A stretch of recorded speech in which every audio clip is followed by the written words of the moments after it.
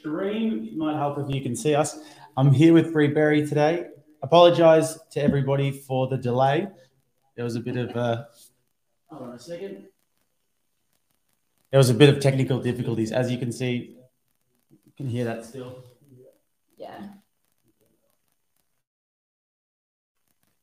Hello? Yeah. Okay. Well, many technical difficulties. Why can I still hear that?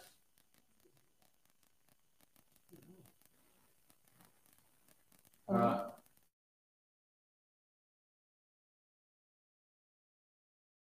Live on the other laptop. Oh, there we go. That's probably it. Jake doesn't know how to use technology. My cover has been blown. I'm technologically, you know what. So welcome everybody. So today I've got Bree with me at her unbelievably beautiful house, and we're going to be talking about lockdowns a little bit. So do you want to give me maybe a brief explanation as to who you are, what you've been doing over the last few years, and why basically you're interested in talking about the things that we talk about that many people avoid these certain topics? Yeah, for sure. It's a little bit nerve-wracking talking about it because I guess I've come from an industry that's I don't know, become quite vocal about how things should be when it's not necessarily morally correct. Yeah. So I've been a mental health support worker for about 3.5, 4 years. And COVID really shifted the way in which we provided support to people, which was very, very concerning for me. So when I mean mental health support worker, I mean that I work with people who have, mental health conditions from schizophrenia to traumatic brain injuries, personality disorders, and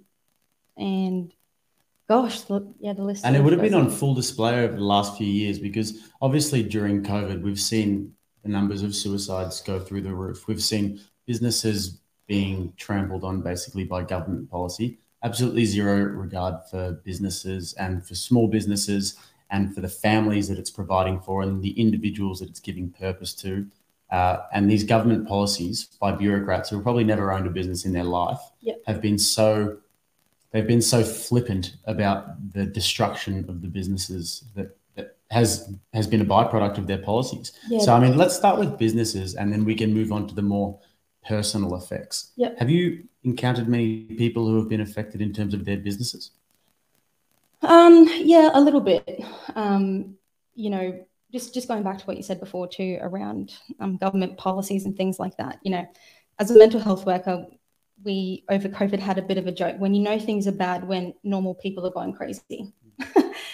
Because we already know that in society there's a group of people who suffer from mental health disorders, because of trauma and things like that. And from what I've seen is we're seeing regular everyday citizens being traumatized by our government, by government overreach. And I know I'll speak a little bit about Victoria. The stats in Australia is that 1 in 5 Australians reported severe psychological distress, but in Victoria it was 1 in 3. And so we've seen the small businesses down there completely eviscerated. It used to be the number one city to live in. Now I'd say it's one of the last cities. Well, I can speak to that because I lived in Melbourne and I'm from there. And then in 2020, I started to notice that. Well, I mean, it wasn't hard to notice, but it was palpable, the animosity between people in the air. And I'd walk around, and I've told this story on this podcast a few times of, walking on a path just with a friend, and then there's someone doing what I call like the windmill, going like that to make sure that nobody comes near them, to social distance. And just people were going mad, and people were locked down in their homes, and they were watching the news all day and all night, and they were watching Dan Andrews on TV and then just constantly barraged with fear. And the problem with this is that people entrust the mainstream media and they entrust these politicians with telling them what the truth is, with telling them, okay, here's the truth for tonight, because they don't have the time and energy to do their own research. So then during COVID, they would have consumed that media a lot more. And then the like I said, the animosity between people was so palpable because of the lockdowns. And then people started, anyone who was going against the rules and regulations was all of a sudden, a Nazi or whatever they wanted to call them. Yeah. And yeah, it was terrible. And then I came up to Queensland, it was a lot better. Still not great. For a while. Yeah. For a while. Still not great, but Victoria is different. Like, it's really bad down there.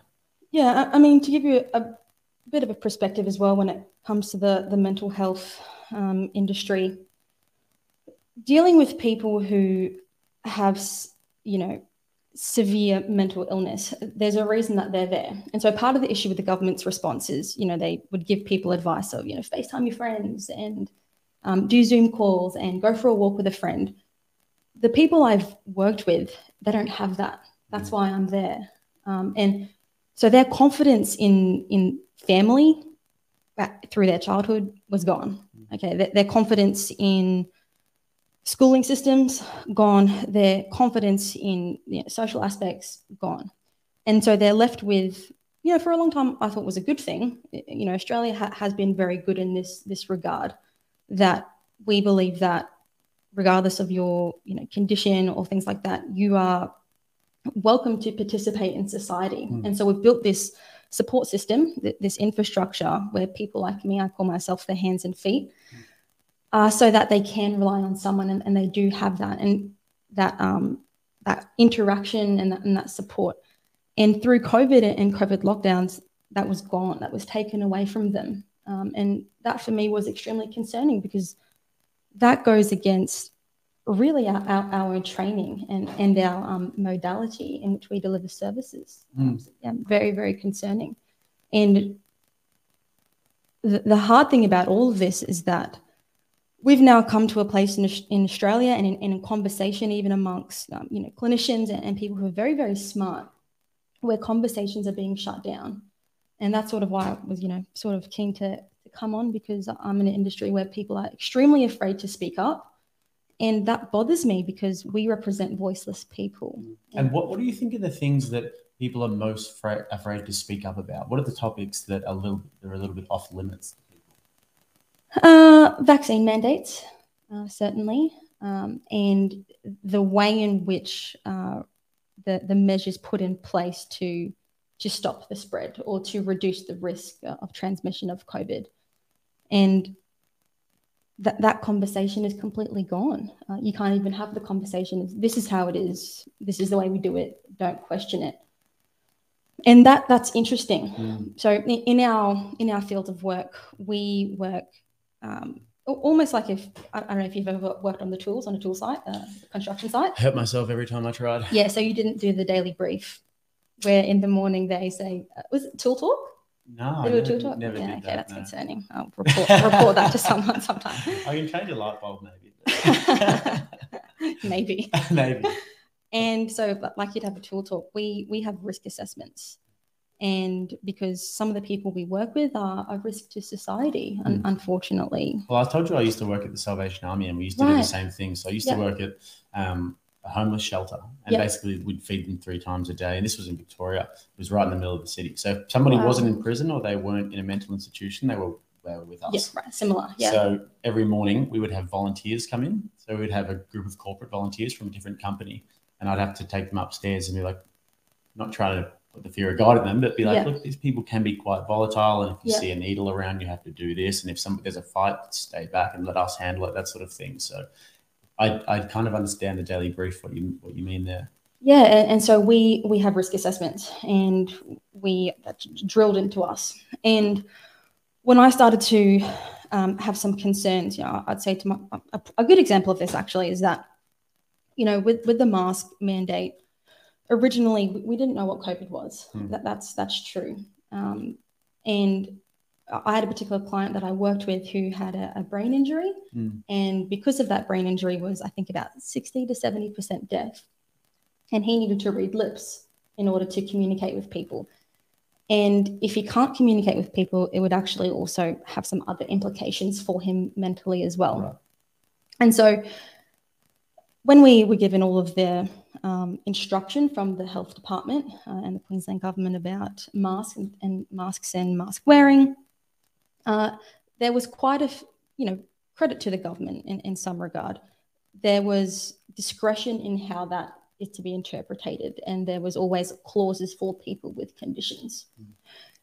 And I saw how much he struggled wearing a mask. And so I went to my bosses and I told them about what was going on. I said, hey, I think we should either get him an exemption, or we need to feel comfortable enough to encourage him that it's okay not to wear a mask if you cannot read lips. If it's becoming a hindrance to you, then I think that we should look at this, either get an exemption, or we speak to our other workers and say, socially distance. I know we were getting some clients to sit in the back and we would sit in the front while we drove them around.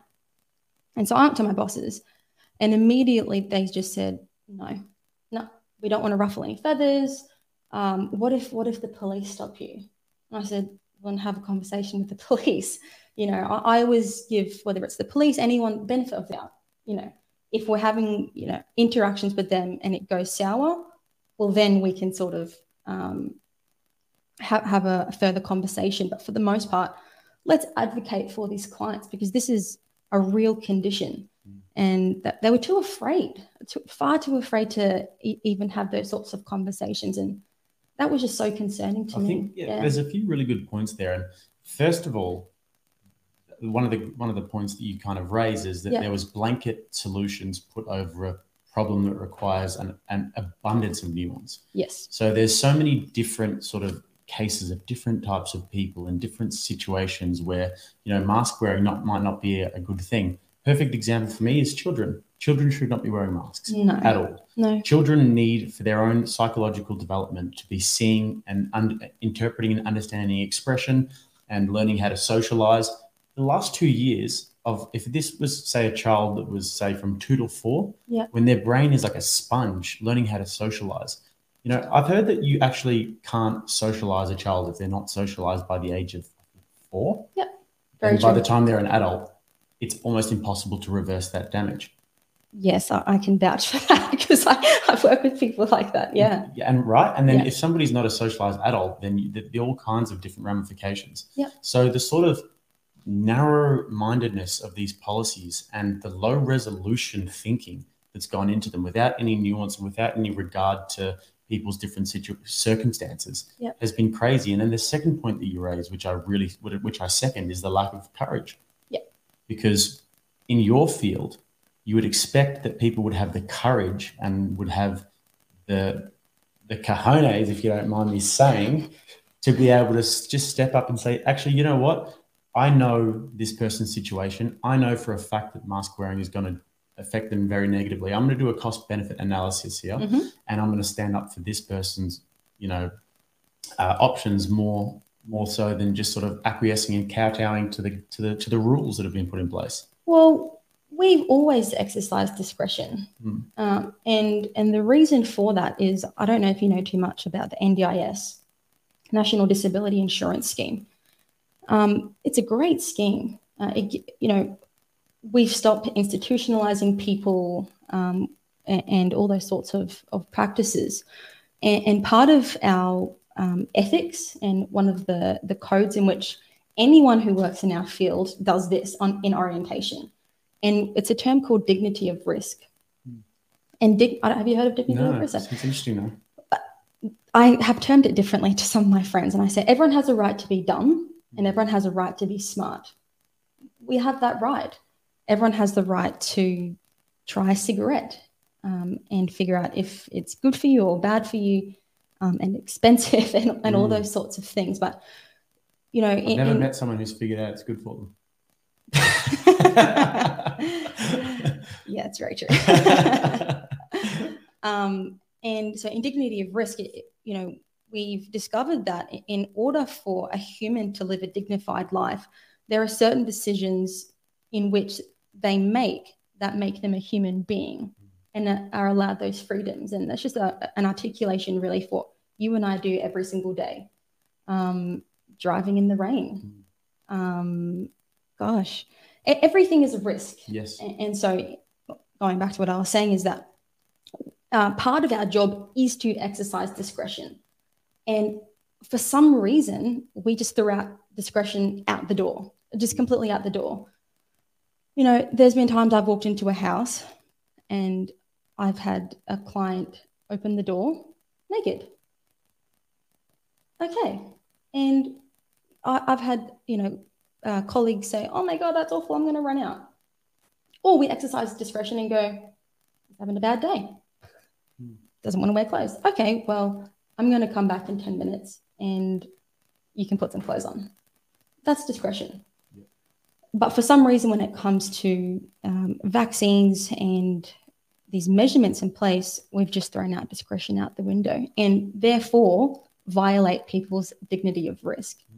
Yeah. I love the term dignity of risk. I've never heard that before, but it really is something that basically describes exactly how people are feeling right now. Yeah. With in 3 words, really, because it's the dignity to be able to do what the hell you want, do your own research, take your own risks, understand the risks and the potential ramifications of it, and then make your own decisions. And we see this a lot with politicians talking down to us and with politicians telling us to do this and do that. And I think the dignity of risk, when I hear that term, I think about being told what to do, what to think, what's misinformation and censorship and the likes. It's like, hold on a second. I know you're in a position of power, but you actually don't have the right to be able to tell me what to think and what to do and what media I can consume and what conclusions that I can come to, et cetera, et cetera. But yeah. If you do that, if you start to assert your power or assert what information is true or not, what you're doing is you're actually insulting people's intelligence to the everyday person and to people that I work with. Then you're violating what we've agreed to because we're saying, well, you're wrong or you don't know what you're talking about. When all the people I've worked with, they've been through this. They've been through medication. They've been through issues where, there was a client I worked with. She's on a particular medication called Seroquel, and it's a antipsychotic drug or oral laxer. And so when she's heightened, she takes this particular medication. And she was never told this when she took this medication, but it can cause you to go blind. It can give you cataracts. And one of her best friends is now legally blind from using Seroquel for 20 years. Wow. And so if any cohort is, wanting to question about medication and about bodily autonomy, it's this group of people because they've been down this route so many times. I've been in hospitals where they're having a psychosis. What do? Drug them up. And just very, very concerning. Very concerning. Yeah. And in terms of the mandates, have you seen many people, like you said before, that when normal people start to go mad? What was it, the entire phrase? Yeah, when normal people start going crazy, you should be concerned. Yeah, right. Yeah. Have you seen many normal people start to go crazy? Yeah, absolutely. I keep a close eye on what's going on in our industry just for my own progress and things like that. But Lifeline, in one day last year, had over 3,500 phone calls expressing I'm feeling suicidal or low, I've lost my job. Suicide attempts have gone up through the roof. Another fun fact for you actually is that 60% of road deaths are unaccounted for and most likely suicides. People just driving into a tree or just into a car or all sorts of things like that. And so businesses shutting down. Some of my favorite cafes have shut down. To answer your question, look, I was on the WHO website the other day and it said, try and stay positive. The pandemic will soon be over. And you know what? It may be, but the damage that it has done, that's not over. And society as we know it is damaged. And I'm a little bit nervous about damaged for good. Well, I'm damaged for good. I'm very nervous about it. And anybody who listens to our podcast regularly will understand that there is a very good chance that COVID-19 is a Trojan horse to get behind the gates of Troy. And then whatever hell else happens next, we don't even understand what the plan is. But there's my tinfoil hat going on. Maybe that's for another day. But yeah, I mean, normal people are going mad during this, and it's devastating. I was literally talking to your brother this morning about this on the phone, Of course. and I was saying to him, I was trying to get over to the UK potentially over in the next few weeks, and they wouldn't let me go over because I'm unV'd, right? Okay. And it's because I have to come back and then quarantine for 2 weeks. Right. And I can't afford to do that because I'll be starting a new job, whatever. And I wanted to go over to the UK for a funeral. And also you have to get an exemption to leave the country by the federal government. And it's just like, when I take a step back and I look at this, I'm thinking, we had it so good. We were able to I could book a ticket tomorrow and leave and go to Europe if I wanted to. And that's the sort of freedom that we should be allowed. But now the reins have been tightened. It doesn't matter that the data's in about the fact that, unV'd people aren't spreading it, recklessly like we once thought, and that there's actually not that much of a difference, and that we should be granted the dignity to make that decision. The data is in, and the data is absolutely overwhelming about that. However, once a government gets a certain power, and once, there's a saying called that says hell hath no fury like a woman scorned. Very true. I think that that's true, but also hell hath no fury like a government scorned. And at the same time, they have been proven wrong. The data's in. It spread like wildfire. It didn't matter if people were or were not. So now they're keeping the reins on. And I find it such a massive injustice that we still have these measures in place.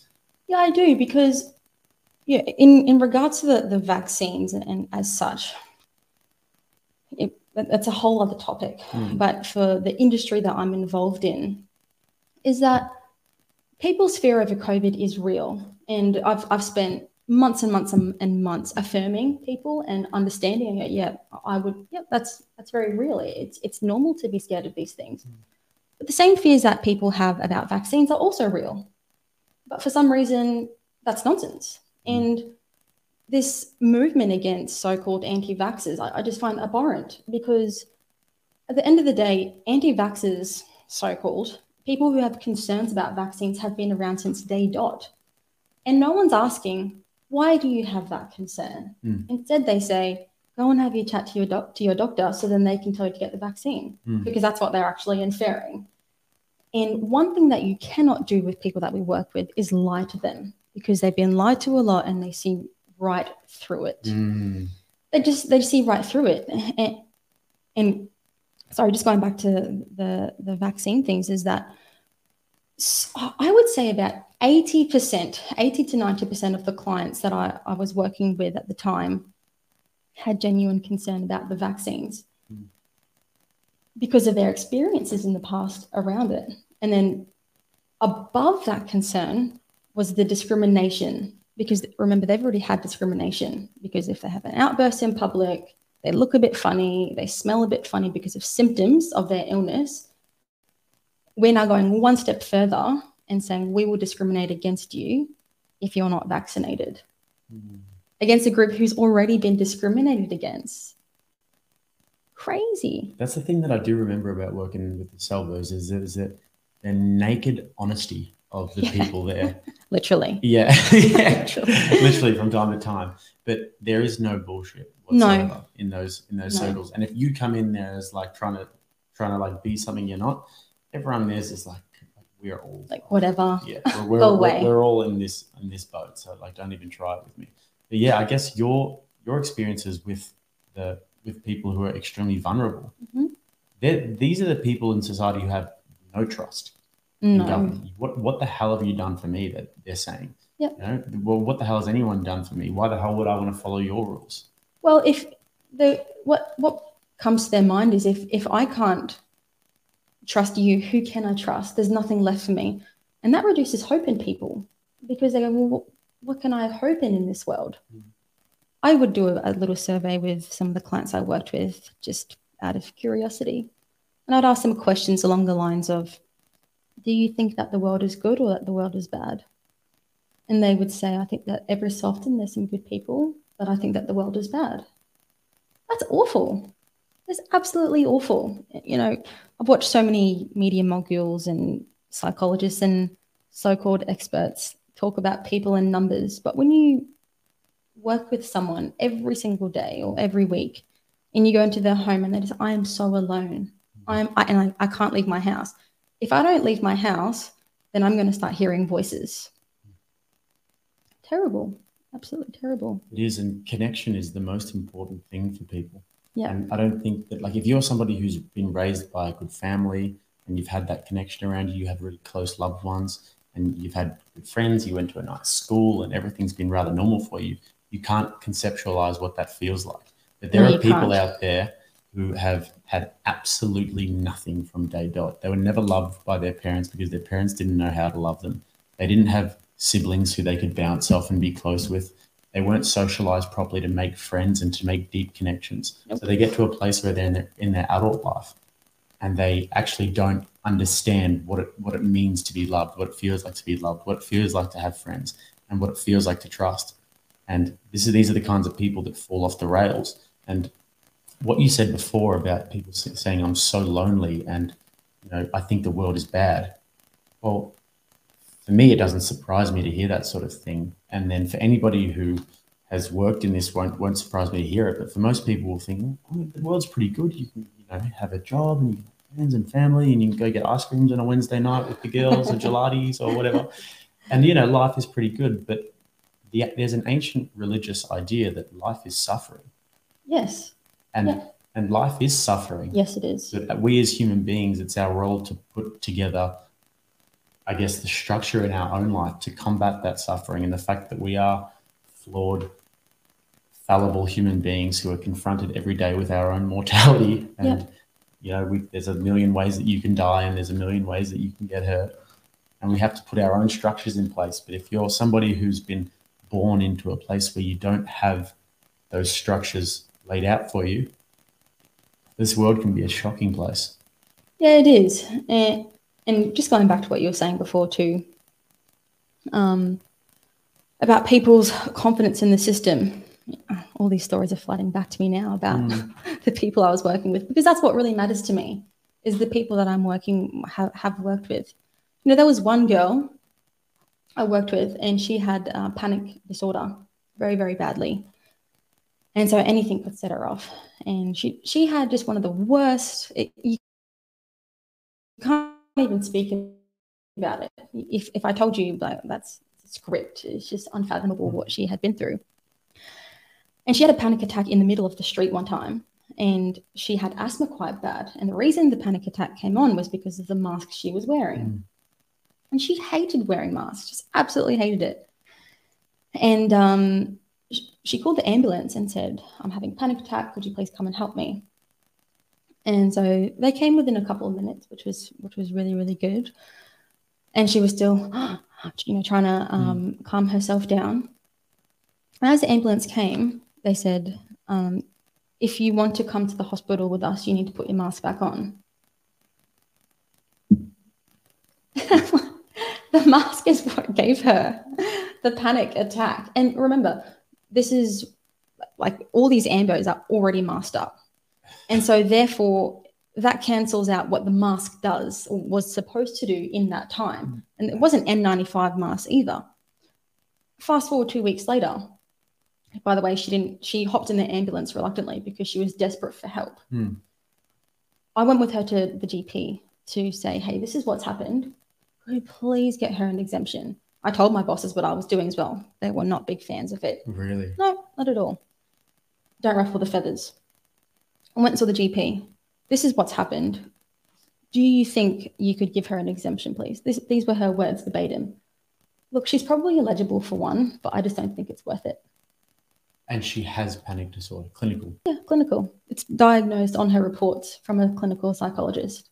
That is just... And asthma, which is another clause for masks. But these people are... But the mask doesn't represent a mask, and the person doesn't represent a person, unfortunately. That represents compliance. Exactly right.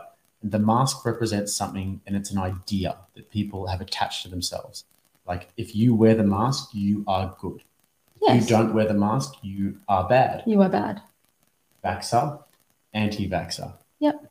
Mask, no mask. Like, these are ideas that people have attached to themselves, and they don't see somebody coming in who's a vulnerable individual who doesn't want to, be subject to wearing this mask because she has asthma and panic disorder, they say non-compliant. The news told me this person's bad.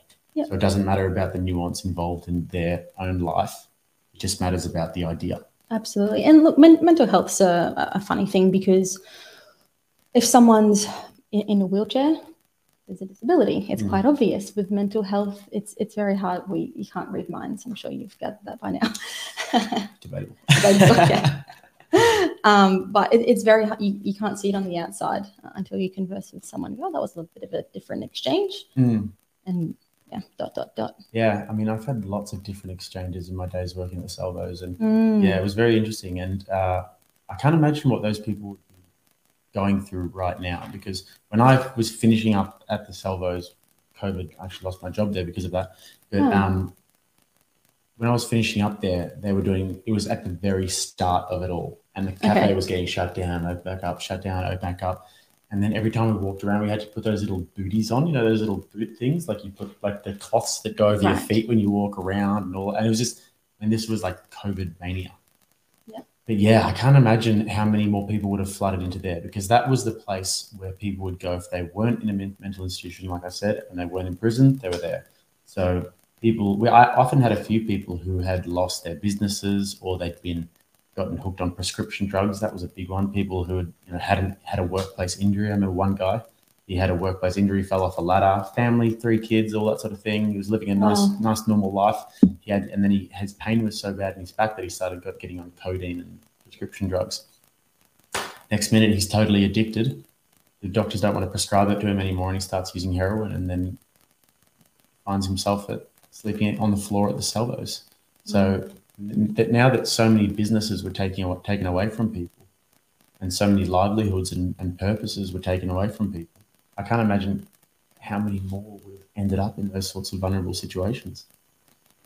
Me either. I think that's sort of my concern now. I don't like to be speculatory. It's just not in my nature. I don't like that. But from what I've seen, I just don't believe with my own 2 eyes. The last 2 years, I've decided that I'm going to use my own 2 eyes, because if I see it, I believe it. Because so many things, as we know, it's just lies in the media. And when the government says that employment is down to, I don't know, I think it was 4.8%, Josh Frydenberg said recently, that's impossible. Because so many people I know of in my particular industry and other industries, whether it's businesses being shut down, the mandates that have come in place, and people have left certain industries and things like that, and they're still looking for jobs. It's not possible. I just don't believe that. And I'm happy to say I'm wrong. I don't mind saying that. But with my own 2 eyes, I've seen so much job loss. It's just absolutely insane. And so on a personal level, have you had many clients personally that you have noticed like the effects of particular government regulations or what have you have had a personal effect, where you've said, okay, this is measurable from the start of this till now. I know this person, and this has had this effect on it in terms of their loneliness or their financial situation? Yeah, absolutely. I think in about 90 to 95% of my clients, I saw rapid decline. One particular client I was working with, it was the isolation that got her the most, and she was doing quite well. And then she was going from, one panic attack every 2 months, every month, to weekly, and then it became worse. It was every second day. And I'm not talking about panic attack as in, I can't breathe, I need to sit down and have a drink of water. I'm talking about in the middle of Central train station screaming, someone help me, someone help me. On another level too, that there's a few people I know who clients who decided that the vaccine wasn't for them. They had some reservations. Some of it was a cultural thing. A few Indigenous clients that I've worked with. Do you know why that is? I haven't quite done enough research into why it is that our Indigenous brothers and sisters aren't wanting to take the... There's a few reasons. She's actually in stolen generation. Her confidence in the government has always been quite low. One, she said, I'm quite healthy. I don't feel like I need that. And yeah, some were religious reasons as well. Others just, some were hypochondriacs. I'm like, I don't want to take this. But for some of our unvaccinated clients, one of the biggest things that irked me a lot, which is why I left that organization and chosen to work somewhere else, is that we were changing how we would support unvaccinated clients. Okay. So gender discriminated. Yes. Yeah. And so that impacted those particular clients hugely, because they lost some of their key supports. I know for some, there was some rule changes that if a client is unvaccinated, they can't come on our premises anymore. And then they sort of changed their mind and said, oh, no, you just have to wear a mask if you're not going to reveal it. But then if you don't wear a mask, we won't do in-home care for you. Right. And you need to sit in the back of the car. And we will wear full PPE and gowns and gloves. And remember, at this point in time, most of our industry is vaccinated. Most are vaccinated. So it impacted most of our clients significantly. And you're somebody who, like, by the sounds of things, I haven't asked you this, but ethically and in terms of your values, it's come as you are. Sit next to me.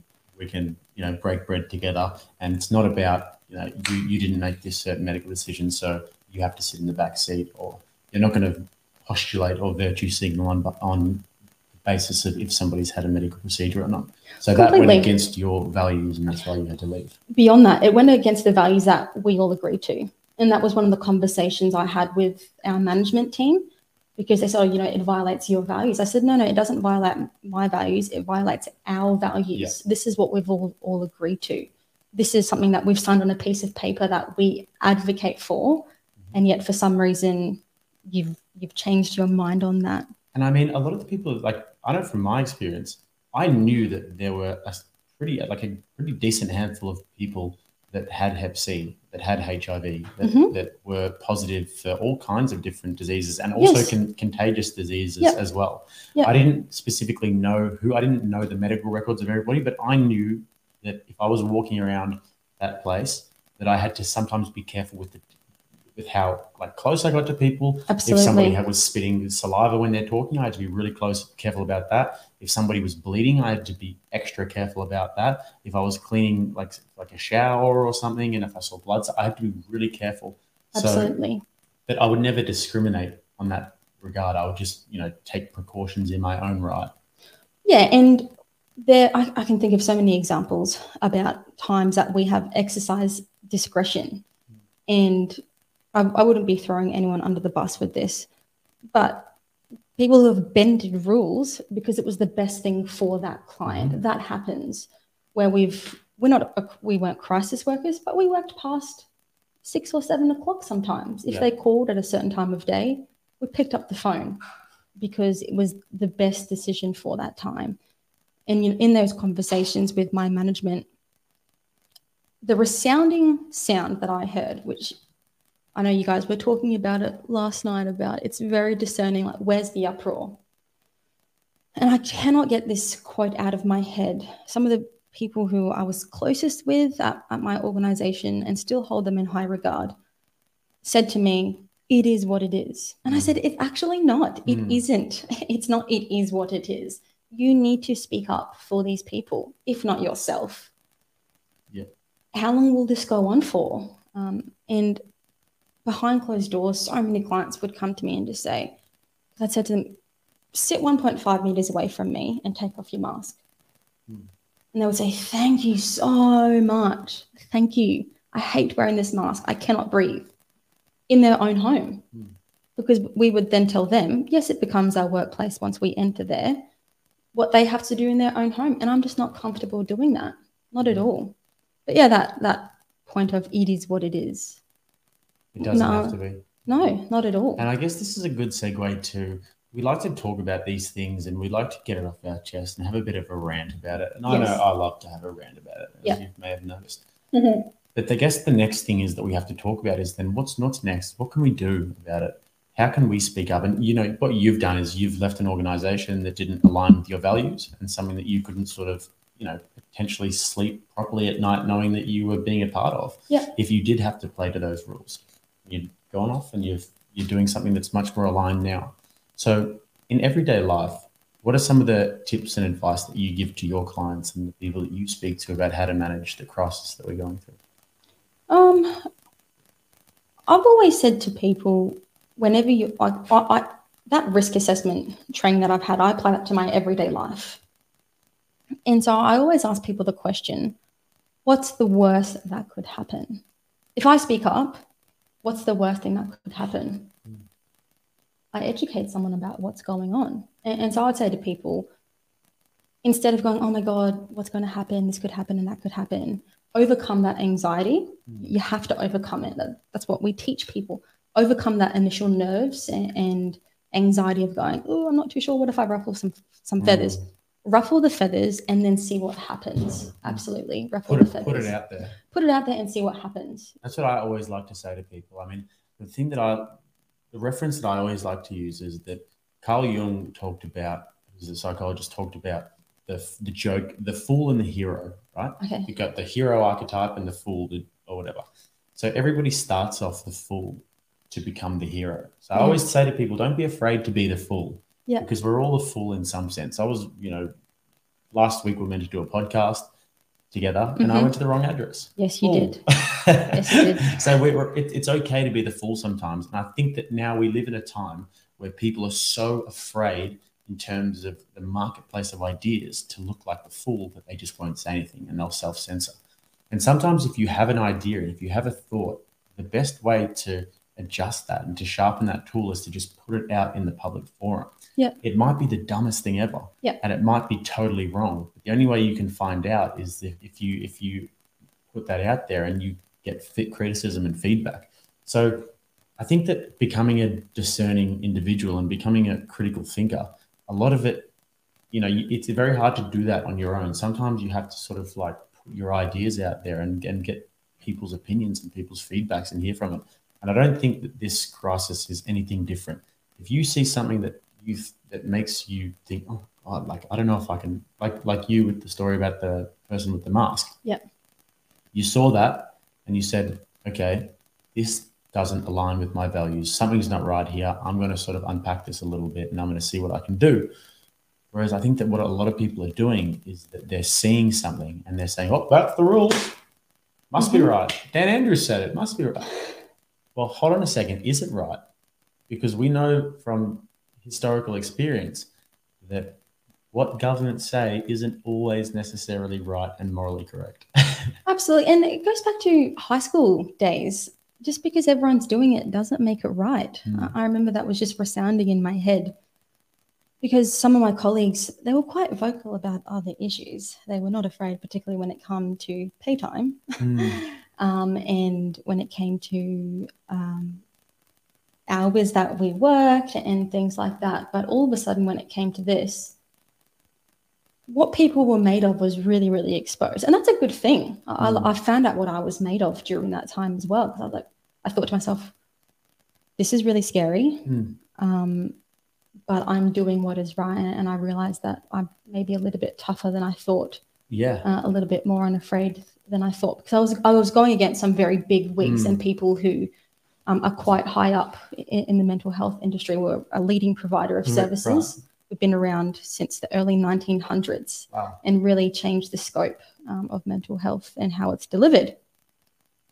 And so, yeah, I think we're just really finding out what people are made of in this time. I think that, to be honest, it comes back to the idea of connection and social connection and the idea of stepping out of line, because I think that people innately yearn for social acceptance and to have people around you and to be acknowledged and to be, to have that gratification of people real, like having friends around you. What's the word that I'm thinking of? To have that acceptance of people around you. And then to go against the grain, I think is almost to go against a human instinct. To go against the grain, to go against the status quo and the narrative is something that requires a great deal of courage. Yes, certainly. And to go one step further, when we look at what the government has done, there's certainly an element of social engineering because people don't want to feel left out. They don't want to feel picked on, and they don't want to feel left behind. It does something to us. It's a first world problem, don't get me wrong. That's why we have isolation. In another country, you're worried about food. In Australia, you're worried about isolation. It's a little bit different, all relative, all real. And so when you get the government telling friends and family members to call out someone on their medical decisions, that's social engineering, which is beyond another step, is an engineering of socialism as well, which is why we're seeing this groupthink happening, occurring across the board. Now we're getting into the juicy stuff. It is though as well, because there's no doubt about it that there is. Are we allowed to say on YouTube the mass for? I don't know if it's going to ruin my algorithm. You said it, not me. Mass for. So you guys know. If you guys know, information exactly right. Thanks for ruining my algorithm. But yeah, it's true, and that was something that really hit home when I was listening to Robert Malone talk, and when I was listening to that podcast. It's like people will just go with the grain, and it's like the scary part about it is that they know it's wrong. Everyone knows it's wrong. Behind closed doors, they know it's wrong. Yes, behind closed doors, absolutely. Absolutely. And that bothers me because it's sad for those people. It's sad for those people. I remember one particular colleague I actually worked with. She did not want the vaccine. And I don't like to go too much into people's personal lives and vaccine statuses and things like that, because I do think it's private. Or the effectiveness, that's a conversation for another time. And she just did not want this vaccine for a whole host of reasons. She had done some research and she ended up getting it to keep her job. And in my book, that's not a reason to get a vaccine. You get a vaccine because you believe in its medical efficacy. And you make that decision for yourself, not to keep a job. And she was a shell of herself afterwards. She resented herself and she resented her workplace because she'd made this particular decision, which she has to live with, that wasn't for a medical reason. It's awful. Absolutely awful. Well, if there's anything that's going to give you a resentment towards anything really, it's going to be forced into a medical procedure or something. And bodily autonomy is something that's incredibly important. And it's something that's just been done away with during this. It's like, oh, it doesn't matter. Just put it in your body. Just do it. Is that how we play now? Just do it. Well, when you say things such as do it for your community, do it for other people, do it because it's the right thing. Medical decisions are not moral decisions. And that distinction has to be made. It's not a moral decision, because if medical decisions become moral decisions, well, then we don't have a health industry. And one of the things that I'm most concerned about is when we started thinking like collectivists again. Yes. When did I start saying, I do it for my, I'm sorry, that sounds good. And we can all sit around and hold hands and sing Kumbaya together and do it for the community and peace, love and hippie. Yeah, we're all in this together. We can all do that, but we're not. We know that through the human experiment, that's not how things work. No, well, we're not all in this together. Is when you look at yourself as an individual, and you try and make the best individual that you can, and then maybe one day you can help out your family, you can help out your community, and we know that individualism is the best way to go. So when did it start to become cool to be a collectivist again? That became cool probably a couple of years ago, and people probably weren't so aware that it was actually happening. This has been engineered into universities. I had a good friend who was at university and she studied public health. Now, I have a very different view on health. First of all, I don't think that health necessarily should be public. No, it's my health, not public health. Yes, because it's my responsibility to look after myself. And we're taking responsibility away from people. And that creates a socialist society. And so I think it's actually started a couple of years ago, and it's just slowly weaned its way through our universities and through education and things like that. My little brother literally today was texting me because luckily he's at university at the moment, and I've worded him up and told him, be a critical thinker. Don't just believe everything you heard, because most people will walk into those doors of the institutions and they will just be sheep to whatever is told to them, because that's a university professor. So I should believe everything that they tell me because they're the professor. I'm here to learn, like you're in primary school still. But you have to be a critical thinker with these professors. And he was texting me today saying, "Oh, this teacher's on this lecturer is on this huge rant about Trump to me, and saying that he inherited his wealth and he didn't build anything himself, and he's out of control and megalomaniacal." And I was like, thank God I raised you to be a critical thinker, because that's not really okay if you're a lecturer and you're just sitting there telling somebody what to think, telling them what's going on, what to think, not sort of understanding how to flirt with ideas and how to critical think and saying, what do you guys think? They're just telling. So don't get me started on the university. Well, I probably should clarify that. It's actually not necessarily just socialism, it's communism. And I know for some conservatives, they say socialism is wrapped in communism, maybe to a degree. But really, we are entering into some forms of communism because it's state-run things. Socialism, it's more divided between the people. And I've got a family member who's a socialist. We're a little bit different on the political pendulum. Can I imagine? Very different. But the irony is that we have a great relationship and we talk about these things. We actually have the same goal. It's just how you get there that's different. No, I always find that. And I do give credit where credit's due to some of those people. But I think that you just have to look at it from a standpoint where you're saying, okay, am I a socialist? Or am I somebody who believes in, better safety nets in a community and more government programs? And like, where do I draw the line? Because when I say socialist, am I Venezuela? Am I going to go and nationalize all the oil? Am I going to start all these huge freaking government programs and then be spending this much and then eventually crash and the inflation go through the roof? Am I going to be Cuba? Do I want people waiting on a food line and have absolutely no opportunity to grow a business and no opportunities to sort of flourish and find purpose in life? Do I want to be, driving around those old cars is kind of cool, but do I want that? No. So am I social, or am I looking more towards Norway? Do I want to be a country that has, great social safety nets and very high taxes on certain things, but still very capitalistic in that sense?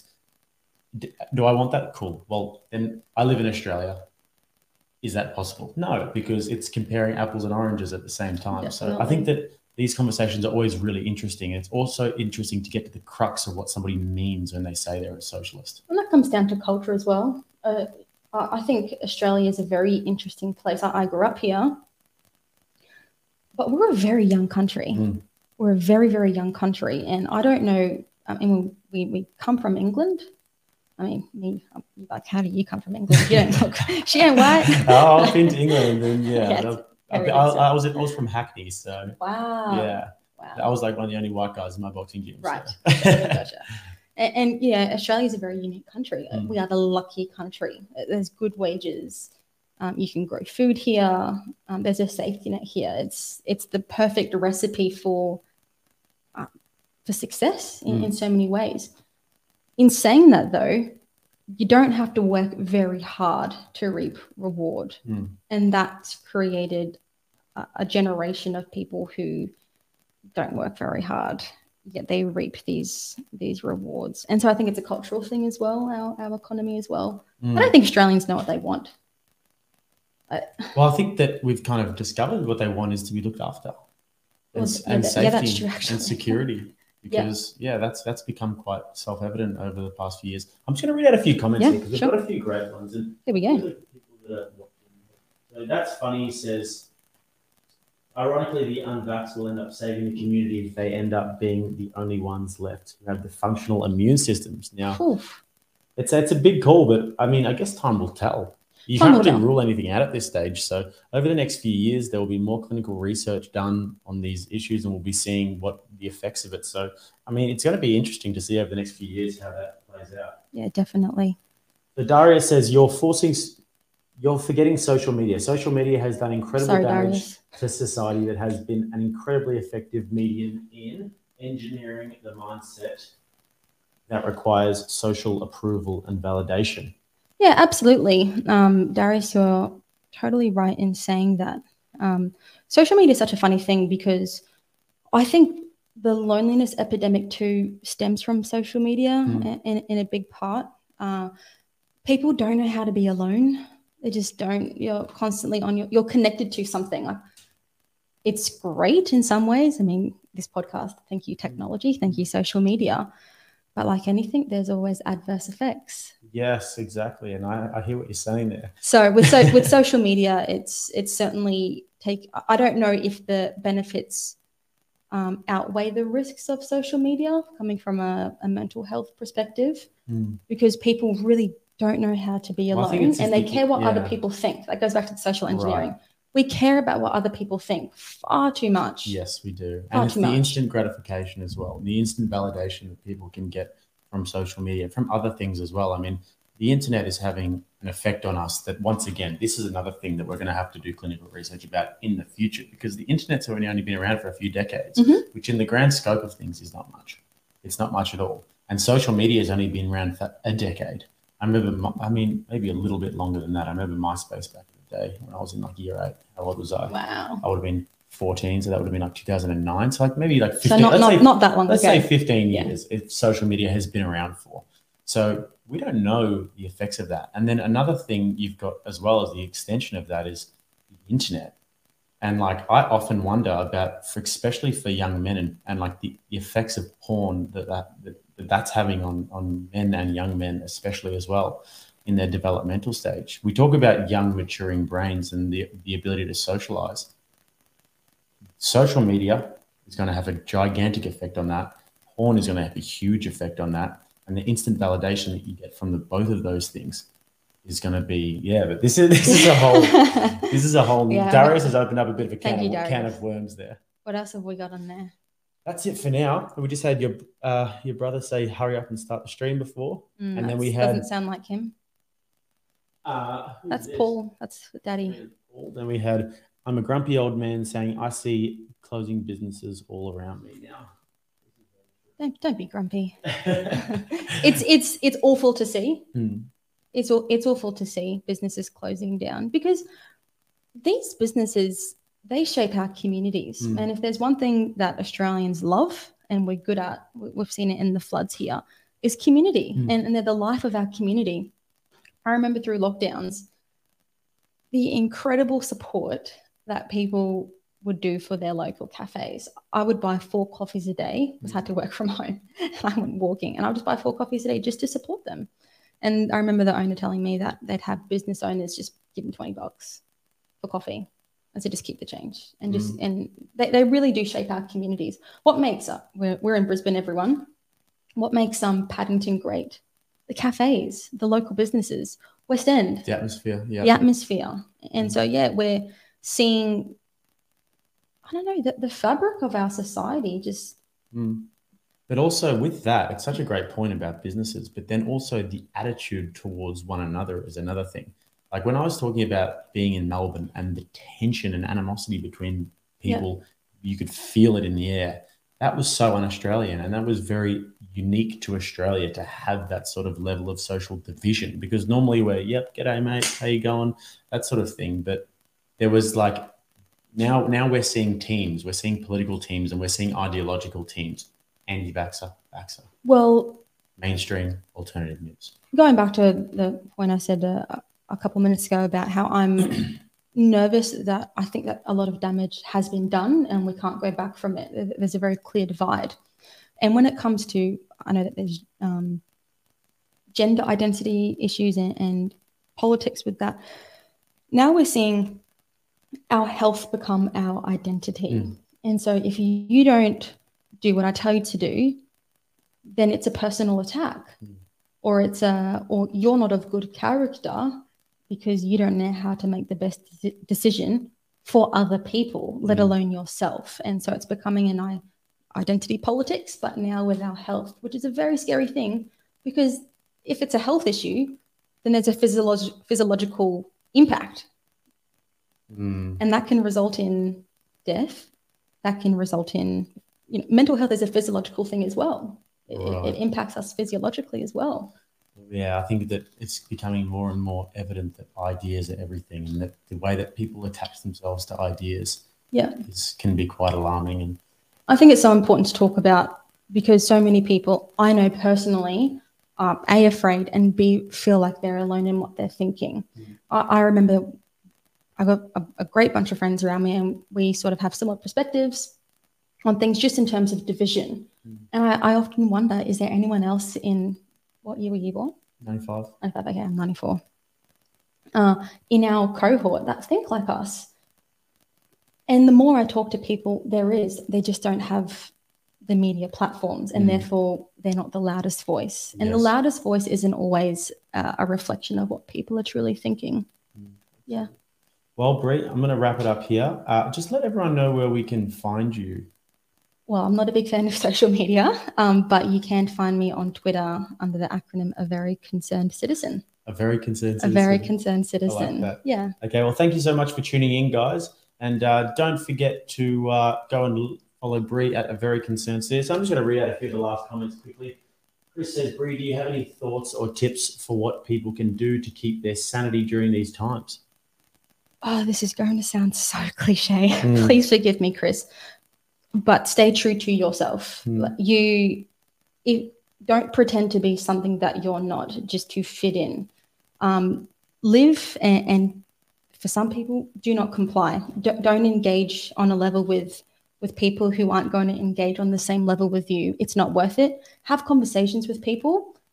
If it's not getting anywhere, find what you do have in common. Otherwise, let live and let live. Absolutely. Yep. And just the last one. Yeah. That's Funny says, I'm in Melbourne. I supported local cafes during the lockdowns by buying takeaway coffee. Now I'm not allowed in the cafes. Oh, gosh. Where were the business owners and groups standing up against this? That's a great question. Where were they? And unfortunately, it goes back to my previous comment too, is that everything's being exposed now and you are going to have that in some instances as well. Yep. And God be with them. Yes, exactly right. Well, that's a great way to finish. And thank you again for coming on, Bree. Really appreciate it. We'll do plenty of collaborations in the future. Welcome back anytime. Okay, cool, guys. Thank you so much. Make sure to follow A Very Concerned Citizen.